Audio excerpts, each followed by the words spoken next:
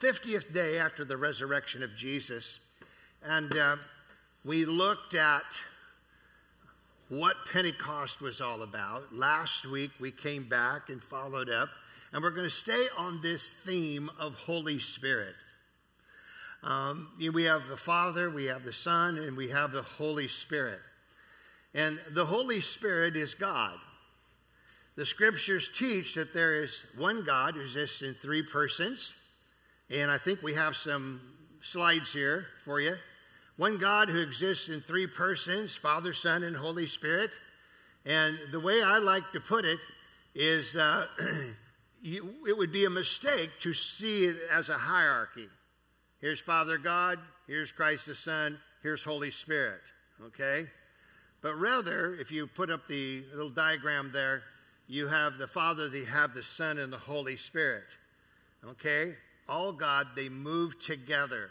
Each one has a specific role. But Father, Christ, and Holy Spirit have always existed. They've never known anything but perfect love and perfect harmony. Father and Son and Spirit really have created us and invites all of humanity into their shared love here in this life and forever.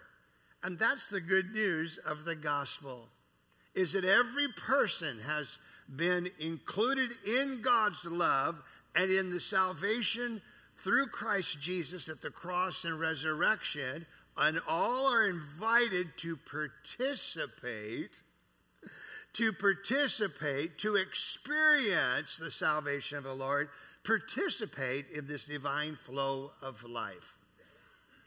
You know, when we go to the Gospels and we look at Matthew, Mark, and Luke, we see the beautiful life of Christ continually interacting with the Father and with the Holy Spirit.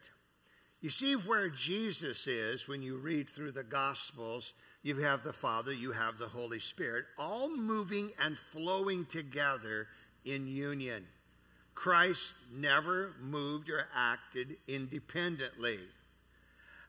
But Father, Son, and Holy Spirit always move with absolute and utmost honor of the others. So where Christ is, there is Holy Spirit, okay? Holy Spirit is the shared life and the love of the union of the Father and Christ Jesus. It is the Holy Spirit that has been poured out upon all flesh that makes it possible for us as humankind to share in the life of the Father, the Son, and the Holy Spirit. Never see yourself as apart from, but rather you have been joined together with Christ by simply believing in who he is and what he has done. Now, we could also say that the relationship of Holy Spirit with Father and Christ Jesus is indivisible. I love this one verse of Scripture where Paul just kind of lays it out so plainly, and you see the three persons of the Trinity, if you will, 2 Corinthians 13. And he says, the grace of the Lord Jesus Christ and the love of God, speaking about Father God, and the fellowship of the Holy Spirit be with you all. And that's what we're experiencing here this morning. That's what we can experience this afternoon in our homes. We get to experience tomorrow morning when we wake up.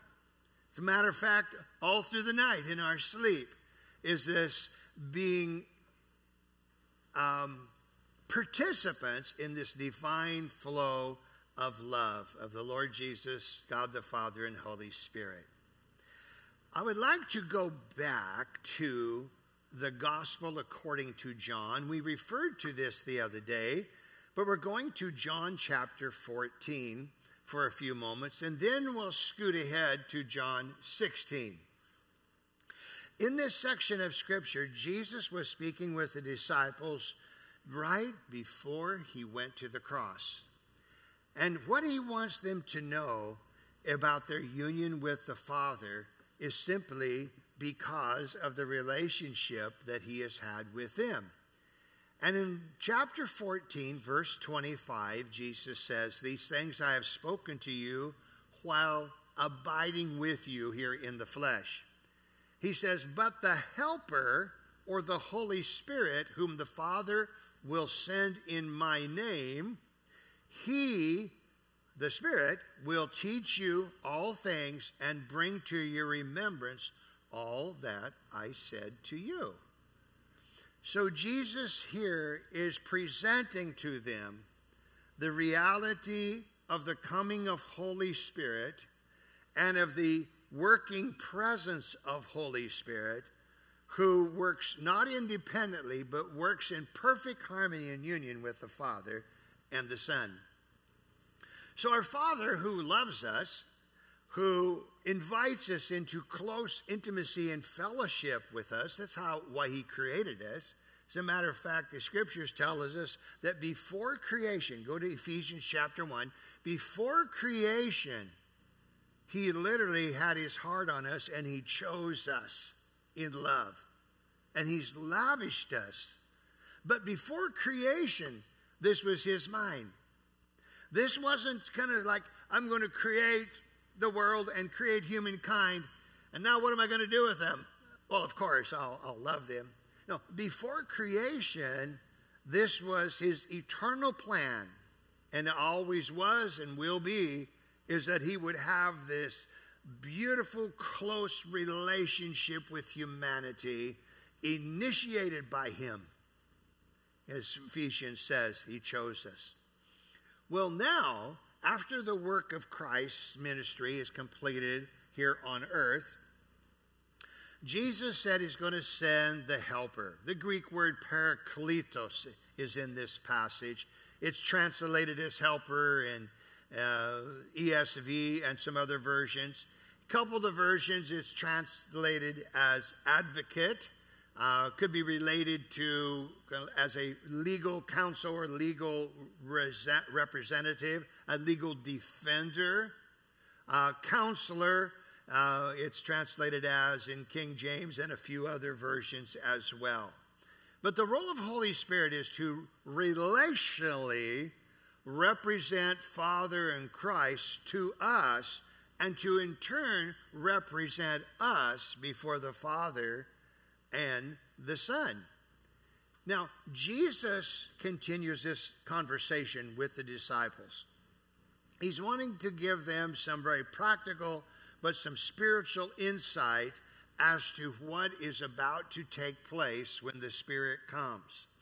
And in chapter 15, he shares again about the coming. It's the same conversation, but so he brings it up later in the conversation. John 15, verse 26. Let's look at it. "When the Counselor comes, whom I will send to you from the Father, the Spirit of truth, who goes out from the Father, he will testify about me." One of the principal purposes of the Holy Spirit is to testify, to reveal Jesus Christ. This is a work of the Holy Spirit. Now, the work of the Holy Spirit, of course, releases joy and peace within our lives and gives us counsel and gives us understanding and gives us direction. But in the midst of all of that, the primary ministry of Holy Spirit is to testify and to reveal Christ Jesus. Okay?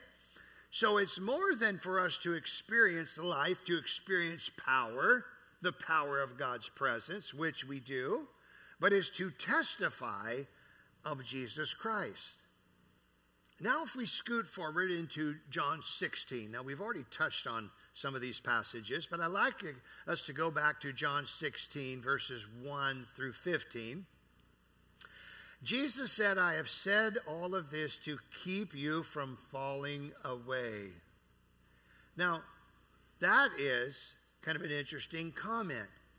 It's an interesting statement because Jesus recognizes that within any relationship there can be ebb and flow. How many times have we experienced this in our lives in a very practical sense? is that a relationship can come together, can be really close, and then it can fall away. It can actually be broken as terms of the interaction between any two people. And so since God's whole ministry to humankind and with humankind is that of relationship, Jesus is helping the disciples to understand that the ministry of Holy Spirit is so important for us to pay attention to and to be receptive of, so that we can stay in union and harmony with the Father and with the Son by the Holy Spirit. And so Jesus said, he's speaking now of the religious leaders, the world, they will put you out of the synagogues. Indeed, the hour is coming when whoever kills you will think he is offering service to God. Now, this wasn't particularly exciting news for Jesus to kind of be prophetically foretelling their martyrdom. But it was true, and so Jesus was rather just kind of straight up about it and letting them to know that we're in relationship. We will continue to be in relationship by the Holy Spirit. And then he goes on to say why that you will experience some of this very painful tribulation. Chapter 16, verse 3, they will do this because they have not known the Father nor me. The lights haven't come on for those who will persecute you. It still means that there's still darkness. Even though God's heart is for all people, there's this thing of darkness. And that's why we always pray, open the eyes of our hearts, Lord. Open the eyes of Billy's heart and Susie's heart, Lord, because this is what we all need. The opening of spiritual eyes to catch the revelation of who Jesus Christ is, which is a game changer for us. Then Jesus says, I have said these things that when their hour comes, you may remember that I told you. I did not say these things to you from the beginning because I was with you, meaning I was with you in person. So Jesus is addressing the 12 disciples here. Now, these are the 12 that had followed after him for 3 years. And, of course, then we had Judas, who betrayed Jesus the night of the crucifixion. Then he died by suicide. And of the remaining 11, actually, history tells us that 10 of the 11 died a martyr's death, just as Jesus prophetically foretold. Why did they die this type of a death? Because the people who persecuted them and ultimately took their lives did not understand. They actually believed they were doing a good thing, okay? And so sometimes the suffering we experience in our lives is because of our choices. Can't blame it on anyone else. It's just because we simply misperceived a matter and bought into a lie, possibly a lie of the enemy, and got ourselves off track into the ditch, and then we suffer some consequence. But sometimes the sufferings we experience is because of the influence of darkness on another person's life. And just as any one of us can be duped, can be deceived, so sometimes another person can enter into a place of hopelessness and can actually believe that their thinking and line of thought is for the good, okay? And so sometimes the sufferings of people is simply because they thought that they were about Father's business, actually believed it. You can understand the religious people of Christ today actually believed they were doing God a service. They thought that God, Jehovah, was actually being honored by the killing of Christ Jesus because they just didn't see. Now, in my background, Anabaptist background, the movement started in the mid-1500s during the Great Reformation, okay? And over 3,000 of our people were burned at the stake. Some were beheaded, and some drowned in rivers for simply believing and practicing water baptism of believers in place of infant baptism. Over 3,000 were killed because they said, we actually believe that baptism is much more significant when a person comes to an understanding and a faith in Christ Jesus, whether as a child, a young person, or at any stage. And it caused such disturbance in the church at this time that the Swiss Reformed people actually beheaded and drowned some of the people. Thousands of families suffered persecution and loss. On March 7th, 1526, the Zurich Council actually passed an edict that made adult baptism punished by drowning. This was an edict in Switzerland, at Zurich. On the 5th of January, 1527, Felix Mons became the first casualty of the edict and the Swiss Baptist Anabaptists to be martyred at the hands of the Protestants. Okay? I actually have a photo. Just a year ago, this very week, I think almost this day, Danette and Daniel and I were literally in downtown. We stayed in a hotel downtown Zurich. And here is the Limmat River running through the town. And right smack out in the middle of that river right there is where Felix Mons was drowned because he believed in baptism for believers. Isn't that interesting? And these wonderful people thought that they were doing God a favor. On an interesting point, that morning we had as our tour guide of Zurich a pastor, a seasoned pastor of 40 years, a Swiss Reformed pastor. Well, he knew the history well. This was his hometown. And being Swiss Reformed, he knew that was in their history. And interestingly enough, he led a movement, a delegation of people where a few years ago they came to America and met with many of the Anabaptist leaders and repented before the Lord and before the people for having brought persecution and the taking of 3,000 lives. It was a beautiful thing. It was moving just to hear this pastor tell us the story. But what it goes to show is how we as humans can get off track and cause so much disturbance, but believing all along that we're doing God a favor. Wow. You say, well, it's simple. We should know better than that. That's true. We should know better. But the reality is humankind, sometimes we become duped by the evil one. We buy into lies. We have distorted perspectives. And we each have sometimes distorted perspectives of Scripture. You know, for example, slavery was thought to be perfectly acceptable before the God because the Bible refers to slaves. And therefore, from their point of view, God endorses slavery. They were Christian. Many of the slave owners were Christians. People who said, we follow the Bible. And the Bible says it's okay to have slaves. And take our whips and make them work for us. It's acceptable. So, interesting as fellow humankind, we can really get ourselves in some difficult situations.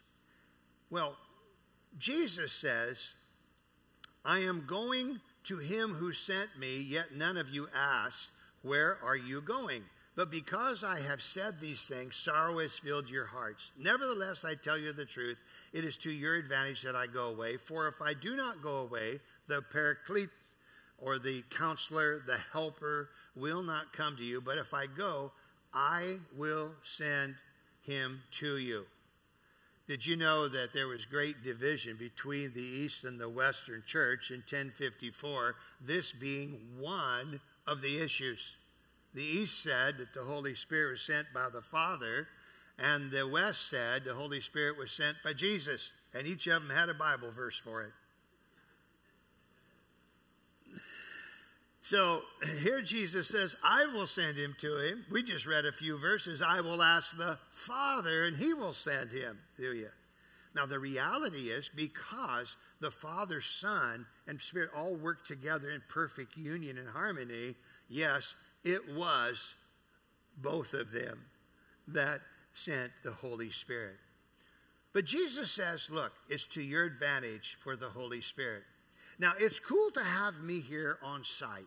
I loved hanging out with you for these years, Jesus says, but it's actually going to be to your advantage and to the advantage of all of humanity that I go and that the Holy Spirit will be released, poured out upon who? A few select ones? No, all people. Because I will begin to work in the hearts of all people around the globe, every people group. And I will work in their hearts to bring them to a point of understanding of Jesus and to lead them to a place of confession of faith in Jesus Christ. This is the primary mission of Holy Spirit, is to testify of Jesus. John 15, we have it again. He will testify about me. You also must testify. So as we're getting downloads of who Christ is, and for us, we're so privileged to have the Scripture. We have the Scriptures that point us to Jesus Christ. Jesus is the final authority of all things in our lives, and it's the Holy Spirit that points us to Jesus. He uses Scripture. He speaks with a still small voice sometimes. You know what I'm talking about? You can just be going about your day and you just have this sense within the depths of your soul, the depths of your being. We may say the depths in our spirit. You have this sense of the whisper of the Holy Spirit. Sometimes it can be within our minds, just like you just have this sense of knowing. Right now, I just feel Holy Spirit. I heard Holy Spirit. Maybe the thought came. Maybe it comes up on like a reader board in your mind's eye, you know. It's the work of the Holy Spirit to point us to Jesus. Now, verse 8. Now we're going to get more into the meat of our topic this morning. When he comes, he will convince the world concerning sin and righteousness and judgment.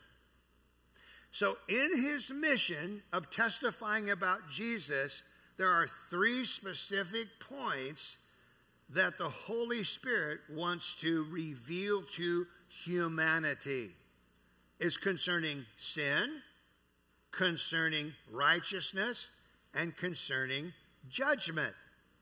Now, he's going to convince who? The cosmos, the whole world. Right now, our whole world, there is brokenness. The whole earth is groaning, and we have earthquakes, and we have all of these disturbances on the earth. They will be restored one day, right? New heaven and a new earth. Look at humanity. We're kind of messed up, aren't we? Just look at your neighbor, you know, and tell them, I'm messed up. We're all messed up a little bit. None of us see perfectly clear. None of us see the whole of the reality of Christ and who he is in all of his glory. We see, and there's kind of like a fog sometimes, but thank God that little by little he keeps revealing himself, and we keep going, wow, God, you're more amazing than I even realized yesterday. I just got some greater understanding. So the Greek word here that's used, that he will convince, it is translated in a few Bibles as convict, or to convince, to show, to demonstrate. I think I have that one here for you. Demonstrate, prove, convince, persuade. Persuade us of what? Well, of the realities of God's perspective regarding sin. Did you notice that sin is singular? Okay? Now, when we think of sin, a lot of time immediately we have this little, on a digital board within our minds, say, there's the list of sins. Okay? Wrong deeds, bad attitudes, immoral behavior. There's a list. Because that's where our minds go to. But it's not a mistake that it is singular here. Because that list that unfolds in our minds are the symptoms. That is the result of sin. Okay? So, when he comes, he will convince the world concerning sin and righteousness and judgment. Now, let's dive into this verse 9. Concerning sin. Now, Jesus explains it. The sin is, they do not believe in me. You know, Jesus could have said, all of the immoral things that I have touched on and addressed that you as humanity know are wrong. No. He said, no, let's get to the heart of the matter. The heart of the matter is unbelief. Now, there's really only one sin in this sense, and it's a relational one, and it's simply unbelief. Not knowing the heart of the Father and believing, not knowing and or not believing the heart and will of our Heavenly Father through Christ Jesus. This was the problem in the Garden of Eden. God creates Adam and Eve. He places them in the garden. You have the tree of life that's central. He admonished them to partake of the tree of life that they may have life eternal. And he also admonished them not to partake of the tree of knowledge of good and evil. The serpent came, and what did the serpent communicate to Eve? He planted a seed of doubt and unbelief. Hath God said, are you sure, Eve, you heard right? Are you sure that's what God meant? There you go. The enemy of our soul still today works quite effectively with planting seeds of doubt and unbelief. And so Eve became a victim of the sin of unbelief. The partaking of the tree of knowledge was just the result of. The real problem was, now she began to doubt, well, I wonder if God really meant what he said. And then the Satan says to him, or the serpent says, you can become as gods if you'll eat of the tree of knowledge of good and evil. They were already godlike. They were made in the image of God. They hadn't sinned yet. They were perfectly formed in every dimension. Now, they had not partaken of the tree of life, had not yet had life eternally, but here they were, and then the lie of the enemy came. And so the greatest problem of humanity is unbelief. Here's another example. We could go through the scriptures, give tons of them. We could give personal stories ourselves as well. But Israel believed God concerning their deliverance from Egypt. God had spoken to Pharaoh. Go back to Exodus. He had spoken to Pharaoh. I want you to let my people go, and to let them go out into the wilderness to worship. And the scripture says Pharaoh hardened his heart, Pharaoh hardened his heart, Pharaoh hardened his heart. And after a while God says, okay, Pharaoh, have it your way. Have it your way then. And thus we have the scripture, and God hardened his heart.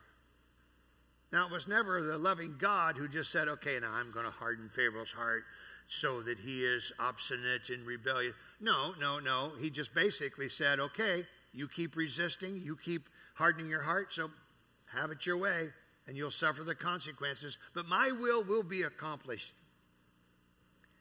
Well, the Israelites believed, and they saw their deliverance and the miraculous crossing of the Red Sea, and now they're out into the wilderness where they could worship. It was beautiful.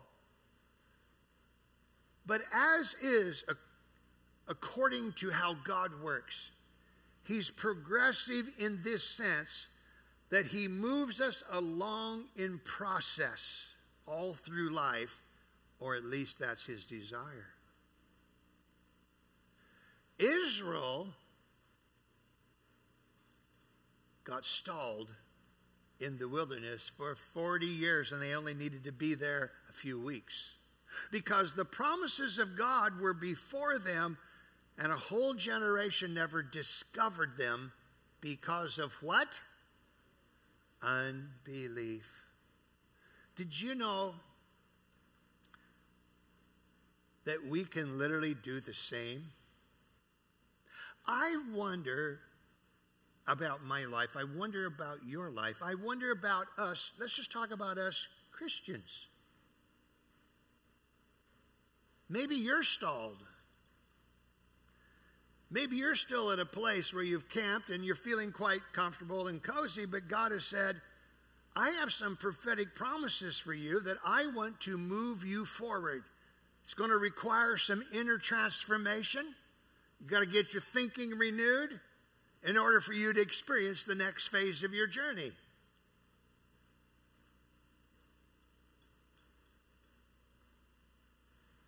I think it's very likely that many wonderful people, good people, Christian people, are stuck because of unbelief.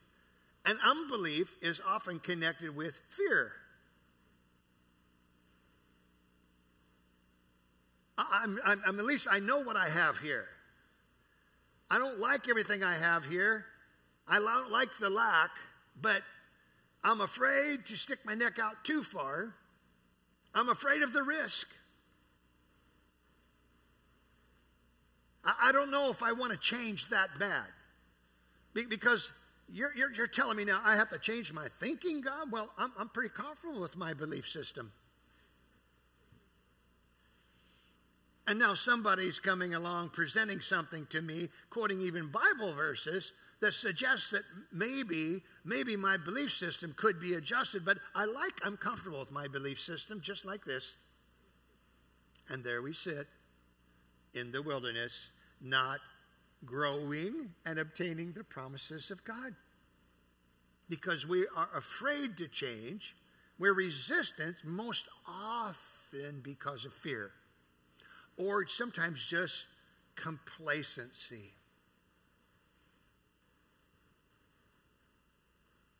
It's hard sometimes to hear a fresh word of the Lord.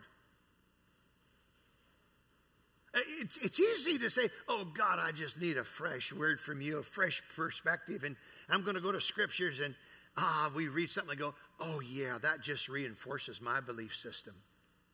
That makes me feel comfortable today. I'm feeling all warm and fuzzy because this is what I'm familiar with. How many of you know that growth is uncomfortable? Right? It's uncomfortable. So what if we prayed, God, make me really, really mega uncomfortable? Because I've got to grow. I don't want to keep staying in the wilderness. I've got to find the land of promise that you have spoken into my heart, my family, and we got to be moving forward. I don't care the price I have to pay. I don't care about the cost. I don't care about the pain of change. It's the role of the Holy Spirit. And he comes so gently, and that's why sometimes we can shrug off Holy Spirit and get into our defensive posture because we're uncomfortable. Oh. See, we think what happens sometimes in Christianity is we can simply become religious moralists, and the goal is simply not to do all the bad things on this big list. If your goal is simply to avoid doing the bad things on the list, you're missing the whole point of what it means to follow God. The point of following God is to move from phase to phase, from glory to glory, in pursuit of his heart and his interests, regardless of the cost and the price I have to pay. And that also includes denying the flesh.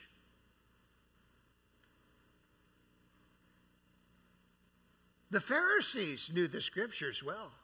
They considered themselves at a high level of spirituality, but everything to the Pharisee was about all the things they must comply with and all of these wrong things that they must denounce and avoid.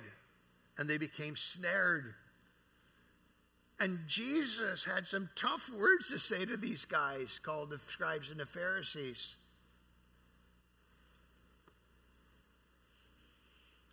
Wow. So when the Holy Spirit comes, he comes to convince the world concerning sin and righteousness and judgment. Concerning sin, because they don't believe in me. Now, we understand at an elementary level to simply not to believe that Christ is God, the Savior of the world, the one who laid his life down for the sin of humanity, that we can't experience salvation. We get that. But Jesus is more to us than just the one who saved us by his work at the cross. There is the fullness of the life of the kingdom of God yet in store for us to experience. And so often I see that as Christians, sometimes Christians say, well, hallelujah, I'm saved, I'm going to heaven, so yippee. And I would say, yippee. Oh, that's just the beginning. Don't remain a baby. Don't remain at the elementary levels like Hebrews talks about. Keep going over the basic elementary doctrines of things. It's over and over again. Let's get into an exploratory mode of who Jesus is and who he wants to be to me. And then he calls us, will you trust me with this next phase? It's going to require your belief system to change. See, the problem is we want to hold on to our belief system and grow at the same time, and you can't. Something has to shift in our thinking and in the attitudes of our hearts, or I cannot grow. I've really been tested in this in the last number of years by the Lord. He's been so good to me, and he's so gracious to me as he is you. But boy, it has not been easy at times. I find myself, yes, but. Like understanding Scripture in a different way than I had seen before. It's like, what? And then after a while, you kind of go like, oh my goodness. Here the glorious mystery of Christ has been hiding in plain sight all along. It's not even mysterious in the sense of not knowable or understandable. It's just there. Right there it is. But it requires change of heart, change of attitude. So this is the work and ministry of the Holy Spirit. And I am woefully behind where I planned on being. And so it's probably a good thing just to stop. We've got all summer. We're in no timeline. We don't have to get done with our study of the Holy Spirit by 2 weeks from now. And literally, I was sharing with our fellow leadership team that this is the theme we're going on. And I said, I don't know how many weeks. Sometimes we'll lay out a series for specific weeks, 4 weeks or 5 or 6 or something. But I really felt like the Lord says, let's just take our time. Let's just hang out in these scriptures about the Holy Spirit. You know what? Here's what I want to encourage us in today. Invite the Lord to say, Lord Jesus, here's my heart, my life, my mind, my soul, my body, everything. I want to continually move forward in this transformation, that I might be fully conformed to the likeness and image of Jesus Christ. And Lord, I'm very much aware that means a lot more changes to come in me, in my attitude. In other words, you don't necessarily have to have a bad attitude to need change. Just to have a perception from God's point of view affects our attitude, affects our belief system, our thinking, our processing, so that we might be fully conformed to the likeness of Christ. What is there to fear about that? Well, because change is sometimes painful. Honestly, sometimes change is not always understood by one spouse. You start changing and your thinking changes and things start happening and you're like, man, you won't believe how I'm growing. And a spouse can say like, whoa, just slow down now, boy. You're getting way too scary for me. Yeah, sometimes friends. Let's give each other room to change and grow. Let's cheer one another on. And how many of you know, just like an adolescent in our homes, when they're going through that whole process of change hormonally, they can be all over the board. And you know what we do? We just love our kids right through it, just like our parents loved us through that process, right? And so we need to give each other permission to change and say, oh, tell me about how is God changing you? How is he changing your heart? How is he changing your thinking? Oh, tell me about some scripture that now you see in a new light that you never seen before. You see, we can provoke one another in a good way of provoking. Stir one another up to change and to growth. Why not 2023 to be a beautiful year of growth and change? Probably not without some discomfort. I'm not suggesting you aren't changing or growing, but what I am wanting the challenge is to continue in the process, moving from glory to glory. There was a little chorus we used to sing a long time ago. I won't tell you how many decades ago, but it's when I was a teenager. Now, Jordan, you haven't lived long enough to know this one. From glory to glory, he's changing me. All right, let's have a show of hands. How many of you know that's the little chorus? From glory to glory, he's changing me, changing me, changing me.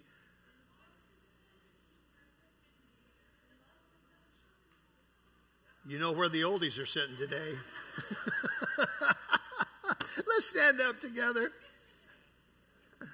Oh. You know what's interesting to me? That the Holy Spirit was so strategic that even our music today, the songs that Jenna selected had to do a lot with about fear versus faith. Growth has everything to do with confidence in my Lord. Confidence in the Father, the Son, and the Holy Spirit to initiate change. And my cooperative spirit to say, yes, Lord, do in me. If I need to unlearn some things in life, how I see myself, how I see you, how I see other people, so be it. Oh, because I want to be conformed to the likeness and image of Jesus Christ. Come on, let's just extend our hands and we say, we welcome you, Father, Son, and Holy Spirit. Thank you for loving us. Thank you for inviting us to participate in your life. Thank you for the change in ourselves, in our hearts, the change in us as a community of faith, Lord.